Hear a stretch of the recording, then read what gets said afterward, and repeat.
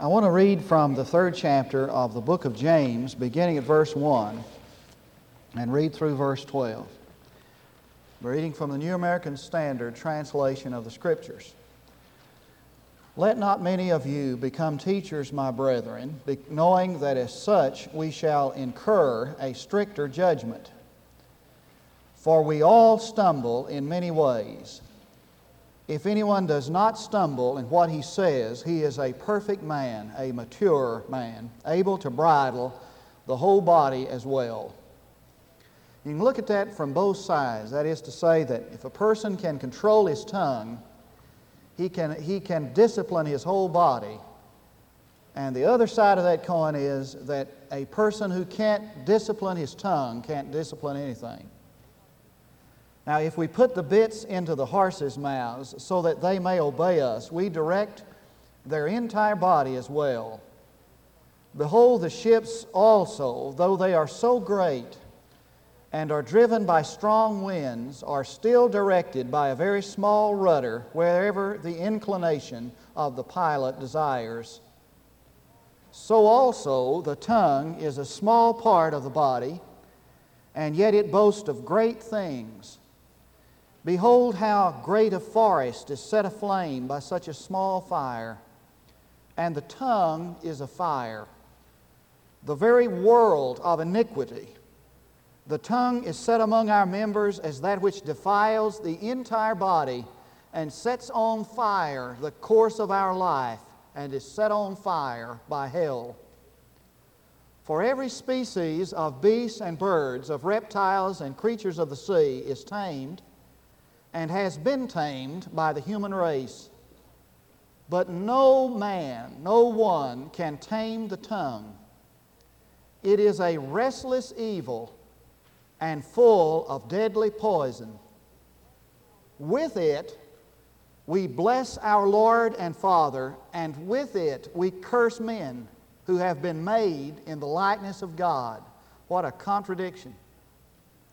From the same mouth come both blessing and cursing. My brethren, these things ought not to be this way. Does a fountain send out from the same opening both fresh and bitter water? Can a fig tree, my brethren, produce olives, or a vine produce figs? Neither can salt water produce fresh. I'm told there is a little churchyard in England, a little graveyard. And in this graveyard there is a stone, a bleak gray stone at the point at the head of a grave. And the epitaph on that gravestone says this: beneath this stone, a lump of clay, lies Arabella Young, who on the 4th of May began to hold her tongue. Now, some of you will catch that later on, and you'll chuckle in the sermon, for it's true that it takes death for some folk to learn to hold their tongue. Leonardo da Vinci was one of the great masterminds of the Renaissance. He had a tremendous curiosity that he sought to satisfy. He studied many things. He studied the human anatomy, perhaps more than any other person outside the field of medicine. And he made copious notes of all he observed. And some of his notes read like this: and now the tongue. Ah, the tongue. No member requires as many muscles as the tongue, and it exceeds all others in its movements. Von Grotto was a great German scholar and mind, perhaps the greatest mind that Germany has ever produced. One day he wrote his philosophy concerning the tongue. He said, "One ought every day to hear some great song, or read some great poem, or see some great painting, and if it were possible, to speak a few reasonable words. And he said, I have oft been ashamed of my speech, but I have never regretted my silence. And William Morris said, if your lips would keep from slips, 5 things observe with care: of whom you speak, to whom you speak, and how and when and where. I've chosen to kind of take this trip around the world concerning what others have said about the tongue to magnify the importance of this message tonight and to remind us of the difficulty of the control of our speech, our tongue. The book of James is such a practical book. As a matter of fact, it sometimes embarrasses us when we read it seriously because it gets right down where each one of us lives. And one of the biggest problems that any one of us has to do with the control of our tongue. Now, I don't want to begin tonight with the passage in James. I want to begin with where the problem really lies. I want you to flip back to the 15th chapter of the Gospel of Matthew. For you see, the problem is not a problem with the tongue. The problem, as Jesus sees it, is a problem with the heart. And so in the 15th chapter of the book of Matthew, verse 10, he talks about it, and he says, and after he called the multitude to him, he said, hear and understand, not what enters into the mouth defiles the man, but what proceeds out of the mouth, this defiles the man. Verse 17, do you not understand that everything that goes into the mouth passes into the stomach and is eliminated? But the things that proceed out of the mouth come from the heart, and those defile the man. You see, the tongue is just a messenger boy of the heart. The tongue is just a bucket that's let down into the heart, and it dips up what is there in the heart and comes and dumps it out. Shakespeare said a lot of things about a lot of things, and this is what he said about the tongue. His heart is as sound as a bell, and his tongue is the clapper. What his heart thinks, his mouth speaks. And what L. Moody said, if somebody came from the old country to America and they had an instrument or device that would photograph the heart, and they could guarantee that with this device they could photograph the heart and give you a picture of it, Dwight L. Moody said they wouldn't have a customer because nobody would want to have a photograph of their heart so everybody could see it. Then he said, and yet the tongue is the photograph of the heart, and a man's speech is a picture of what's going on in his heart. So the truth is that when a man gets his heart right with God, his mouth, his tongue, his speech will be correct. Now to this passage that's before us. First, the introduction. There's a strange statement in verse 1, let not many of you become teachers, my brethren. The Phillips translation has it, I think, stop clamoring for the office of teaching. That seems rather strange to us who have to beg people to teach. That James would have to be saying to his people, stop clamoring, stop seeking the office of teaching. And it seems that the passage would indicate that James is condemning the teaching ministry. This is not a condemnation of the teaching ministry. It is a warning of the seriousness of the teaching ministry. In other words, James is saying, you folk who have been called, have been given the gift of teaching, be careful, be on guard, watch your tongue, watch what you say. It is a serious business to teach.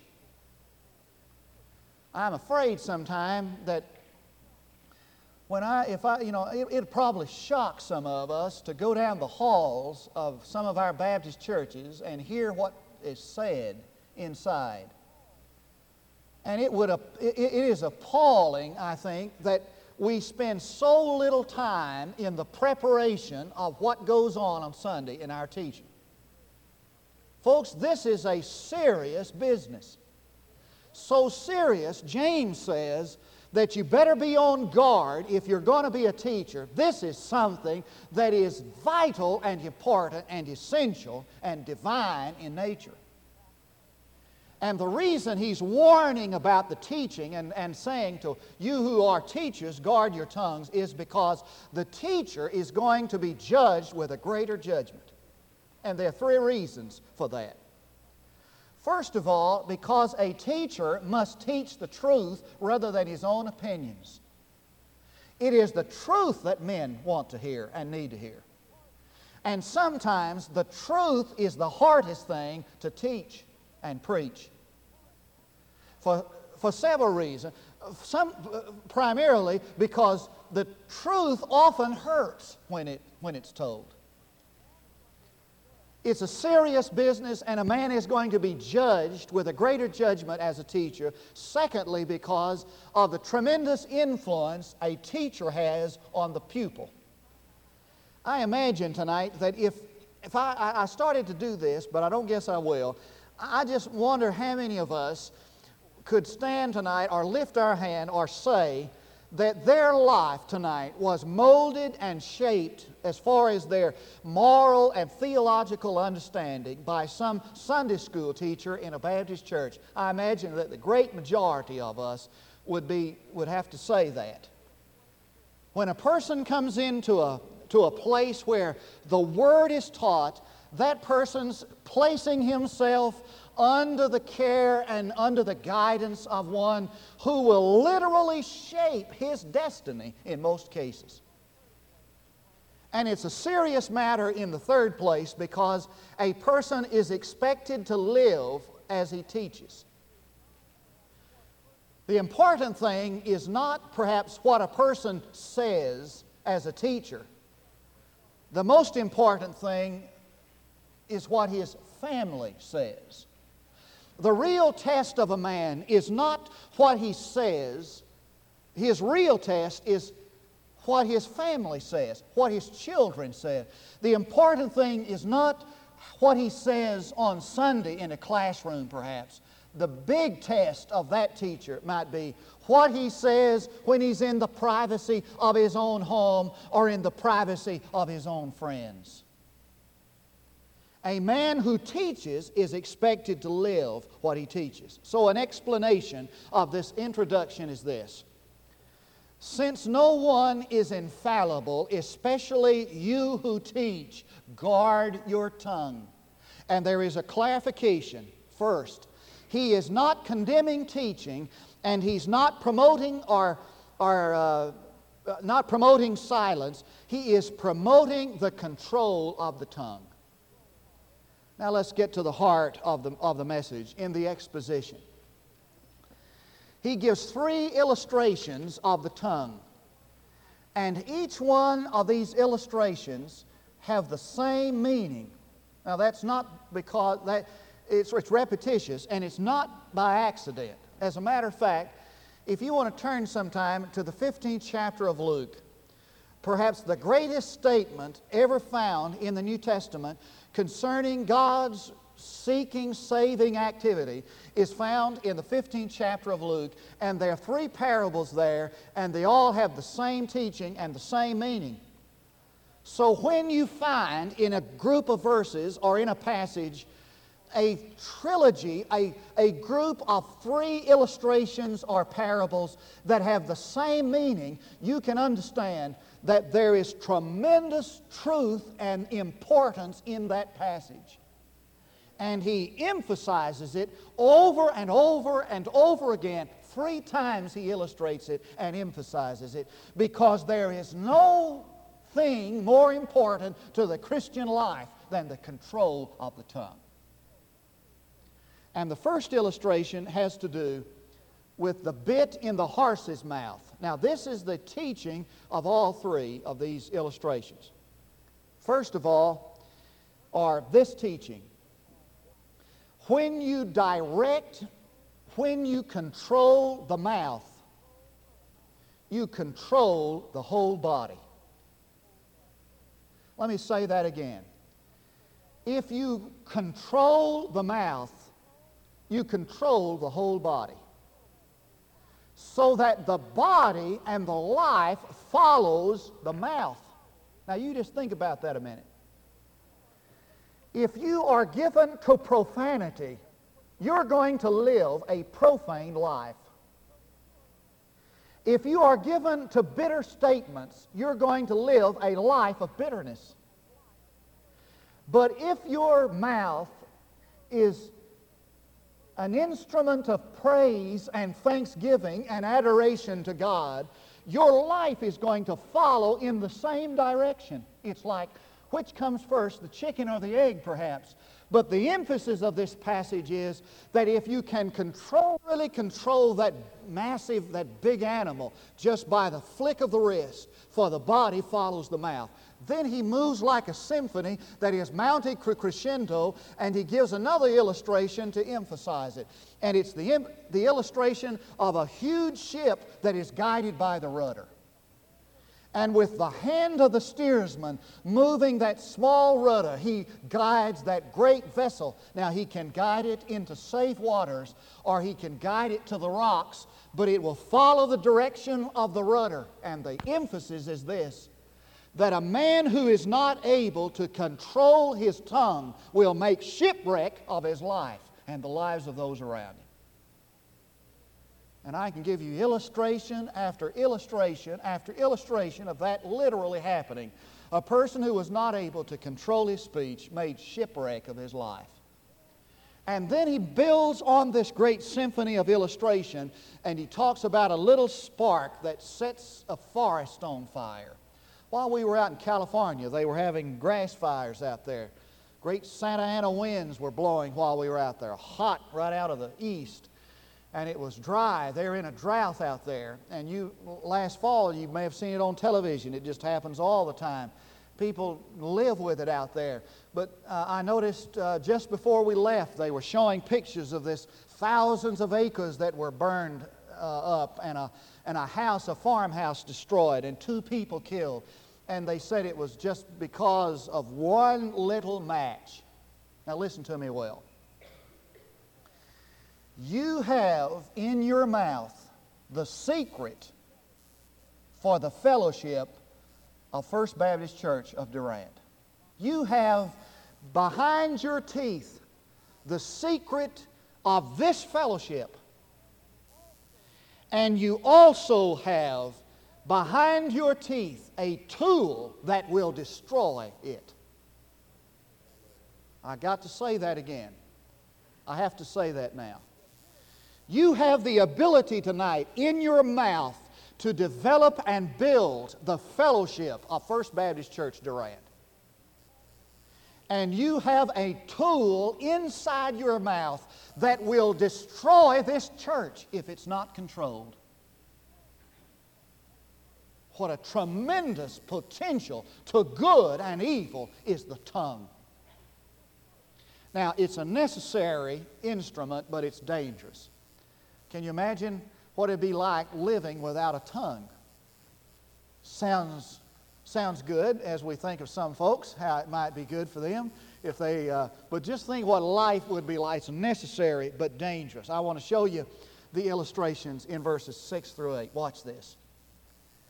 Now, when you begin to read verse 6, you're not going to find the word like. The tongue is not like a fire. The tongue is a fire. And you'll not see the word like. That's how we interpret, and that's how we preach. The tongue is like a fire, etc., etc. You'll see the word is, but not like. The tongue is a fire. The very world of iniquity. The tongue is set among our members as that which defiles the entire body and sets on fire the course of our life and is set on fire by hell. Now, there are two phrases in this verse 6 that are intriguing to me. First is the phrase, the world of iniquity. The whole world of iniquity is expressed by the tongue. If there is hatred, it will be expressed by the tongue. If there is impurity and immorality and adulterous thinking, it will be expressed by the tongue. If there is bitterness or malice, it will be expressed by the tongue. The whole world of iniquity is expressed by the tongue. And the second phrase that he uses here that's intriguing to me is the phrase is set on fire by hell. And he uses in the Greek a word that's not often used in the New Testament. The word for hell that's often used is the word Hades, the abode of the dead. But he uses the other word for hell, New Testament word, it's the word Gehenna. And Gehenna was the garbage dump for the city of Jerusalem. It was at one time the place where they offered sacrifices to the pagan god Moloch, human sacrifices. And it became the garbage heap of the city where all the garbage was piled. And it was set on fire and it just kind of burned and seethed and smoked. It was the garbage dump of the city. And James says that the garbage, the filth of the world of iniquity just builds up on the tongue. That's an intriguing thought. I was sitting not long ago in a cafe, and I was listening to some people sitting in the next booth or table to me, men and women, and every word they said was profane. I mean, women using four-letter words. It was filthy and vile, and I thought of the whole garbage dump of the world of iniquity building up on their tongue.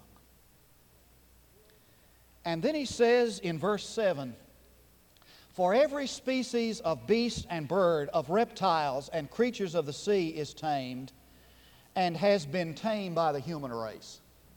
I mean, he says, every kind of beast we've been able to tame. Now, while we were out in California, we made the tour of Universal City. And they had this little sideshow, and they had some animals, tamed animals. They had the animal tamer that for Universal City, for Hollywood there, and he tames all these animals that you see on TV, including the birds of Alcatraz, and they had this parrot that was on Beretta. You remember that little parrot, that sat on Beretta's shoulder, and they had that parrot there. And they brought that thing out, and he did unbelievable tricks. I mean, he barked like a dog. It was incredible. And they had Boomer on there, that dog, and, we're used to seeing dogs train. That crazy thing did everything that a human could do and better. But the most amazing thing, they had this rat. And they got this guy out of the audience, this little kid, and they blindfolded him and put a man's suit coat on him. And he was sitting there. And they turned this rat loose, and this rat ran out this thing, came down this little rope, went over there, crawled up on there, and got in this boy's, the coat pocket of this little boy had on, and stuck his head out. And when they took off the blindfold, he just looked down there like he saw a rat every day. I'd have jumped completely out of my skin. But the thing that amazed me was how they could, and they told about how they trained this rat. They'd get him to do anything he wanted to. I heard somewhere the other day that one of the best trained, best pets you can have are snakes. And people keep tigers and lions in their house, trained and tamed. But the Bible says that the tongue no man can tame. It's incorrigible. Now, I think you and I can testify to that. I've made all kinds of promises and resolutions about what I was going to say and not say, little words of criticism and gossip that I'm guilty of. I've made all kinds of promises about how I was going to control my tongue, but the tongue is incorrigible. No man can tame it. Now, notice the emphasis there. It's no man can tame it. And the way that's constructed is to suggest that a man has to have the control of the Holy Spirit over his tongue in order for that tongue to be controlled. So it means two things. If you're here tonight and you're not a Christian, you are not able to control your tongue. And secondly, it is when Christ lives in the life of a man through the person of the Holy Spirit, and he brings his speech and tongue under the control of the Spirit of God. That's the only one. He's the only one who can control it. Somebody said, be sure your heart's in gear with the Holy Spirit before you let out on the clutch of your tongue. Then he says in verse 8, verse 8, that the tongue is full of deadly poison. Behind your teeth tonight is a vial of cyanide. When I lived in West Texas, a terrible accident happened at Denver City, Texas. You probably read about it or saw it on television. There was a leakage of deadly gas one night in one of those oil patches, oil fields. And because of the humidity, it was raining and misting, that deadly gas just settled down around in the low places. And people drove into that deadly gas and just were killed instantly, killed immediately. Deadly, poisonous gas that took lives in an instant. Folks, you can literally walk out of here tonight and with your tongue destroy the life and the reputation of another person. Isn't that awesome? Let's look finally at the tongue is helpful, but it's inconsistent. Verses 9 through 12.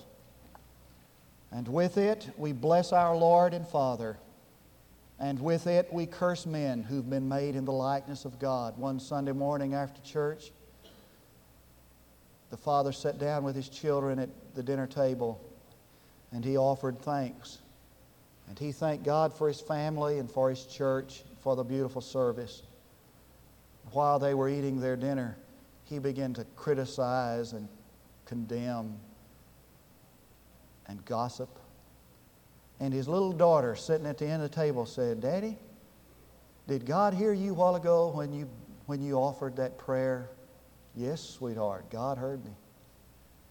Well, did God hear you a while ago when you were criticizing and condemning?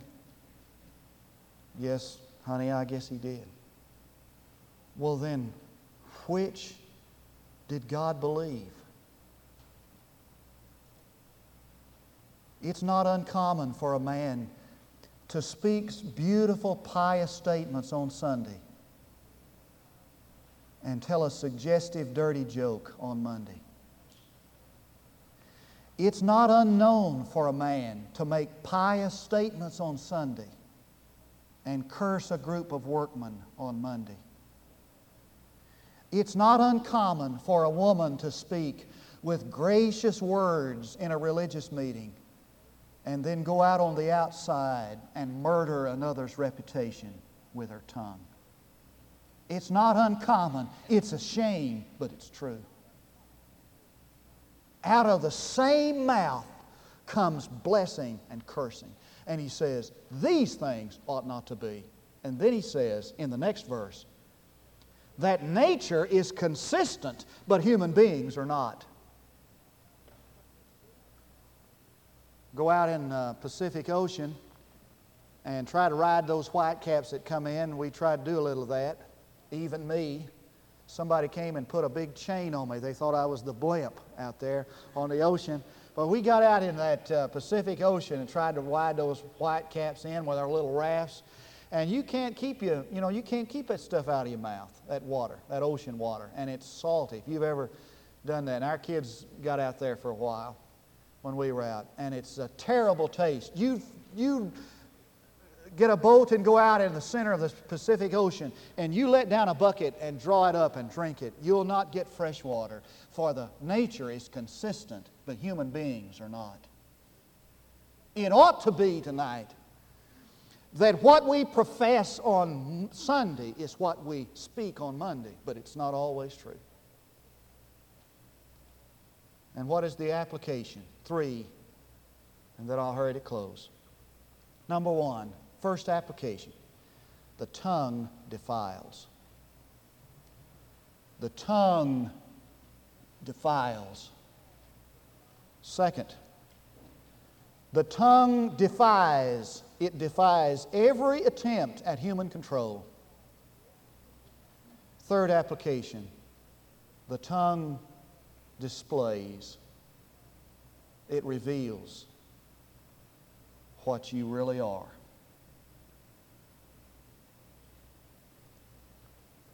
Now, there are 4 things I want to leave with you. Number 1, bear in mind that the words you say cannot be recalled. You've heard the parable of the person who went to the monk and said, I've done a terrible thing. I've said some terrible things about another. He said, I'll tell you what, the remedy, the cure. He said, go get a basket of feathers and spread them over the community. That'll be the cure. He went and got a basket of feathers, spread them over the community, went back to the monk. The monk said, now go gather them. And he went back to gather them, and they were gone. And the monk said, that's just like your words. They can never be recalled. Second, remember that we will give an account to God for every idle word. We will give an account to God for every idle word. Did you know that? Did you know you'll answer to God, and so will I, for every idle word? Number 3, learn to speak the good. And then finally, let Christ take control of your tongue.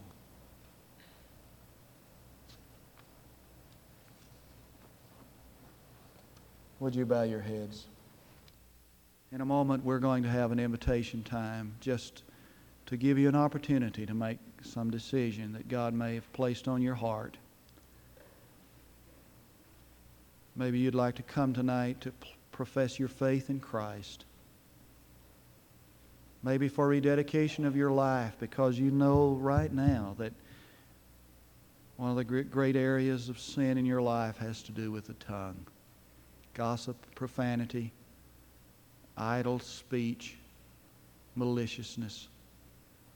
You want to lay that before God, your sin. Maybe you want to come tonight and unite with our church. Place your life here to serve God with these folk who worship and serve at First Baptist. I'll lead us in prayer, and then I'll invite you to come. Heavenly Father, thank you for this great truth that's found in your Word. Help us to realize the seriousness of what we say, our speech. Oh God, I pray that you'll search our hearts tonight and help us to realize that what we speak and how we talk is just an expression, a picture of our heart. And if there's anger, malice, bitterness, immorality, profanity in the heart, pray you'll come and cleanse it, so that our tongue will be a messenger of praise, goodness, righteousness, and virtue. And I pray tonight for those you would add to the church. I pray for those that are unsaved, who've never trusted Christ, that this might be the hour of decision for each one of us tonight. In Jesus' name.